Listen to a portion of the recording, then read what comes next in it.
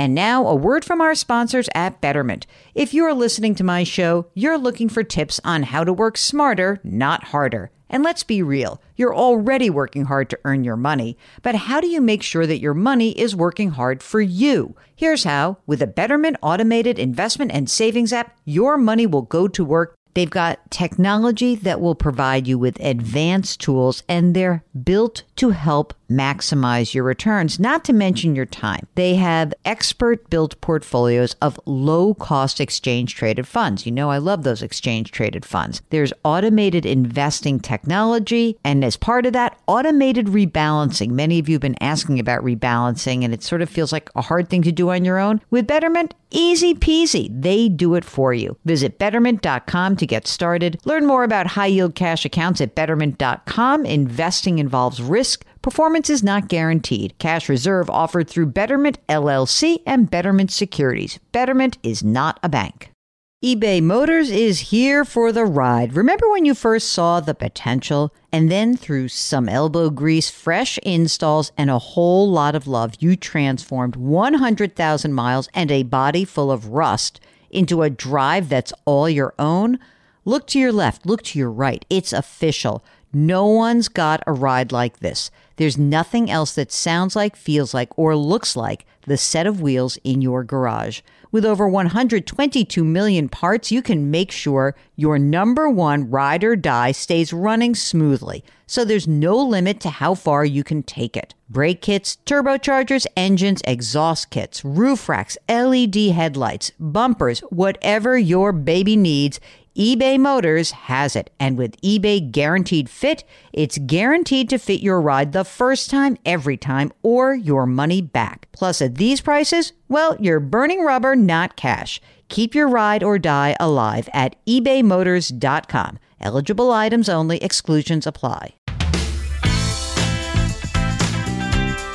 Welcome to the Jill on Money podcast. It's Friday, October 29th. I know you're all getting excited for Halloween weekend. Go out and get your candy. Be good. You know all those urban legends about don't take an apple because people put razor blades in them. I don't know if that was ever really a thing. Was it? Needles and candy. Yeah, I don't think any of that happened. But anyway, be careful just because people are nuts anyway. If you've got a financial question, why don't you head to our website, jillonmoney.com, click on the contact button.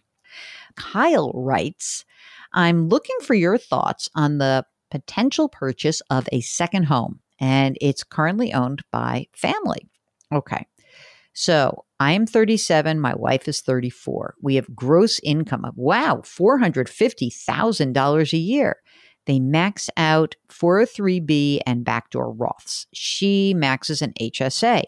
And I have a 457 plan. I do that for the 3% match. 3 kids, 9, 6, and 2. And they've got a great start in their 529s. They have a $500,000 mortgage left on a primary residence that's valued at $800,000, 3% mortgage rate. They've got 3 months in cash reserves in a money market. They also have $300,000 in a brokerage account that could be used as a down payment. Okay, so this lake property, it's about $625,000. A sale would be at about 18 months from today. What do you think, Mark? Should we buy a second home? I feel that way too. I need more information because obviously you've got great income and you've got this money in the brokerage account, but here's what I need to know. How much money have you saved? We're missing a lot of the big information. So Kyle, can you follow up pretty please and tell us how much money do you have in all your retirement accounts? How much money is in the HSA? How much money is in the 529 plans? Give us that information. And then I think we could do a better analysis on your behalf. Okay. Ariella says, I love your podcast. My husband and I are 15 years away from retirement. They're both 48. Okay. They've got $1.25 million in pre-tax retirement funds, $30,000 in a Roth IRA, they were planning to use for college. Another $35,000 in investments and savings. They owe $475,000 on a 30-year mortgage. The value of the home is $910,000. They have an 8-year-old. Okay. Oh my God, this is like the show of second homes. Here's the question. I'd love to purchase a mountain home about 90 minutes away and use it for vacation and also as an Airbnb. It's a popular area. Houses are around $300,000. Here's the plan. Borrow the down payment from our equity and stop contributing to our 401ks to cover the mortgage until the Airbnb takes off. We currently contribute $1,500 to the 401k, so that would cover the monthly payment, including taxes and insurance, if we didn't have anyone rent. My thought process is that our current 401k balance will likely triple over the next 15 years. So we'll have more than enough to retire, even if we never put another penny in. My husband is much more conservative and isn't on board with this plan at all. What's your opinion? Mark, this is one that I'm going to very easily say, no way do I buy into this plan. I am with your husband. What about you, Mark? It's 3-1. Mark votes with your husband also. Here's why. You're too young, and let's go for some of your assumptions. Your money's not tripling, and because of the rule of 72. That's not like what has to happen. That could happen, but it may not happen. So tell me what would happen if you ended up with $2.5 million in the next 15 years, and how much do you live on? Yeah, exactly. And what if the Airbnb doesn't take off? I think this is a bad plan. So if you want to purchase your mountain home, here's what you should be doing. You should keep saving and see if you can do it. And let's get this, and also the kid is so young, 8 years old. Where's the money for the education fund? I think it's a bad plan, puts everyone at risk. And no, 3-1, you lose. Sorry. She'll never write back. Now it's going to be very bad, Mark, you see. Yeah, just lost one. Husband, keep listening. Okay. Bill, his subject is Roth always the answer? Hey, Mark and Jill. Question. Is a Roth 401k always the way to go? I just changed my contributions to a Roth last week because I have major FOMO and regret not doing it sooner. I've been traditional for years, thinking I'm in a high tax bracket and the tax benefit of reducing my taxable income was good. I've yet to hear Jill, and I listen to each podcast every day, recommend a traditional 401k. What's up with that? My wife and I make $315,000 combined. So isn't the thought that I'll be in a lower tax bracket when I retire? I do have, listen, sometimes we have done a traditional. You make $315,000 combined. You're in the 32% tax bracket. So will you be in a lower tax bracket when you retire? Maybe, but maybe you won't be. Maybe when you receive Social Security and you're pulling money out of your traditional accounts because you have to actually do that because it's required, that your tax bracket will actually still be pretty high. So I need to know more about really how old you are, what's going on. But the main part of the Roth, the benefit of the Roth is that the money's already been taxed, and you know what that tax liability is. Some of that money, I think it's good to know, if you maybe have a big brokerage account and you don't need to do the Roth, that's fine too.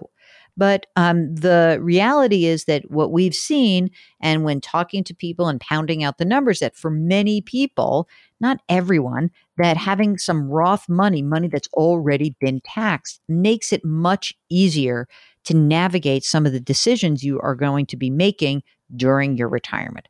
Okay, now this is it's a long one from Bill.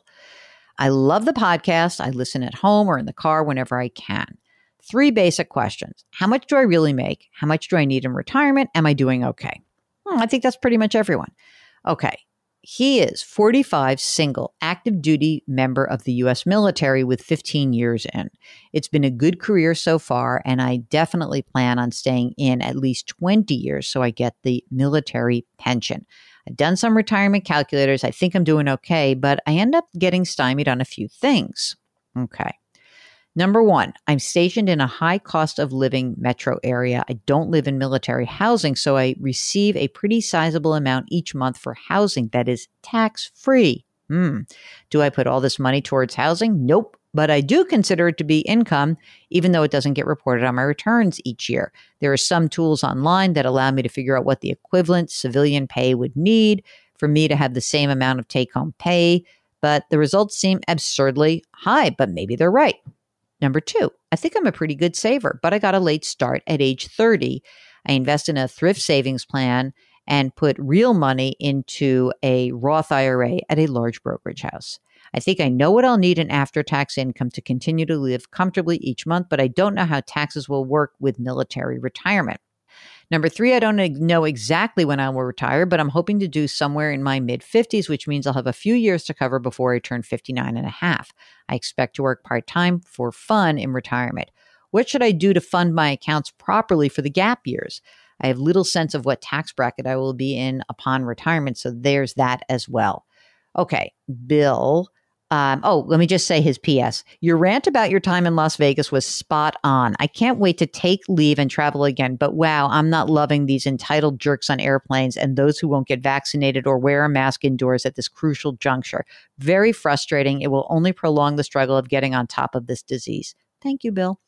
Let's talk about Bill. This is an interesting situation. So first thing that pops out at me is that you've got your money that's going into a Roth IRA with a big brokerage firm. Can this person help you at that firm? I have a feeling you're paying the person. I think you need some planning. My sense is that, generally speaking, for financial planning for those folks who are in the military, what I do is I take the housing expense, and I know you are banking part of it. So just look at the amount of money you're actually spending on housing and add that into your needs. So our big concern is, what is it that you will need? Then we can answer all the other questions. So if you are spending $100,000 or $120,000 a year, and then on top of that, you're getting $30,000 in a housing benefit, what you look at is you say, okay, what am I spending of this? You should run through your expenses, keep track of them for maybe 90 days, and forget about the income. Let's just look at the spending and the expense side. And then we can flip it around and say, here's what I need. Maybe you don't need $120,000 a year or $150,000. Maybe what your real need is $85,000 a year. So what you should be doing is saving enough to be able to pay whatever gap there will be between what you could earn part-time and what you will actually need before you turn 59 and a half. So it is a very simple planning question. I feel like you're getting yourself a little too much in your head around this. Go with the very easy part first. What do I need to live on? Forget about the income side. What do I need to live on? What do I need to live on where I'm living now? Would I want to stay in this area? And once we have that number, we can do everything else. Am I missing something, Mark? I mean, he's going to have a pension, and I think he'll also have Social Security as well, because especially if he's going to keep working.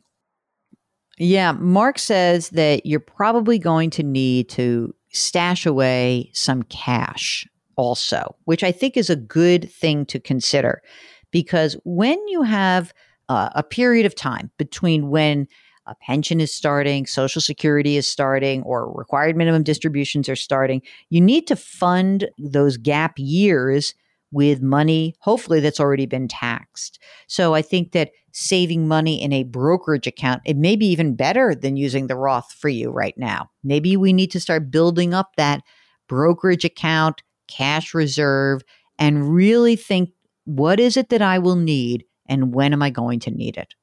Okay. Here is from Gary, who says, I listened to a few podcasts. Yours is my favorite. Oh, that's very nice. Thank you, Gary. I've tried to do a lot of internet research. I cannot find an answer to my specific retirement income question. Okay. When I retire, I will need to tap my many mutual funds and or individual stocks to supplement Social Security. What's the best way to spend down mutual funds and stocks? Do I take an equal percentage out of every single one every month? No, don't do that. That's my answer. Are some mutual funds and some stocks preferred to sell or reduce so I can live off the money? Between me and my wife, we own about 20 different mutual funds and 20 individual stocks. The easy part will be to have the mutual fund company send me the dividends and interest and capital gains every month, but that won't be enough to live on. So I am going to have to spend down part of my principal. That's my question. Which principal? Only the stock funds or only the bond funds or only the index funds, or just sell off the stocks as I need and don't touch the mutual funds? Thank you very much. Okay. Are these funds in retirement accounts or non-retirement accounts? That's number one. Okay. Because there would be a slightly different strategy if you were to do one versus the other. But in general, what I would suggest is this. You would want to rebalance your funds once a year. And when you're rebalancing, when you want to get that allocation into check, you just take some of the money and just say, I'm going to sell some of the stock position, and maybe I'll pick a couple of the individual stocks. I'm not an individual stock picker, but I do think that reducing your number of holdings would be very good for you, because it's so complicated right now to have all this stuff that is floating around in your financial life, and managing it is a problem. So I would really probably start doing the individual stocks, unless there's such a huge tax hit to do any of this that we're going to have a better strategy overall. But I mean, look, there's going to be a tax hit no matter what. There should be a strategy involved in how you're going to do this. It would, to me, the most important thing would be to try to reduce the number of holdings overall to make your lives easier. Mark, I can't believe it. It's the end of the show. How did that happen so quickly? It goes by so quickly, and we are always so happy to do it. If you have a financial question, if you have a retirement question, a tax question, are you a career changer? Have you done something really different with your life post-COVID? Any of those things, any of those questions, any of those issues, anything that needs a little bit of hand-holding or kick in the tush, we are here for you. Mark and I love answering your questions. Go to JillOnMoney.com, click the contact button, and please just say, hey, I want to come on the air with you, because that's it always makes it a little bit more interesting. And then we never have to say, oh, follow up, right? Of course, you can subscribe to this podcast wherever you get podcasts. Maybe you pass it along to some people. Anyway, it is Friday, and so we do a little business on Friday. Our music here at Jill on Money is composed by the wonderful Joel Goodman.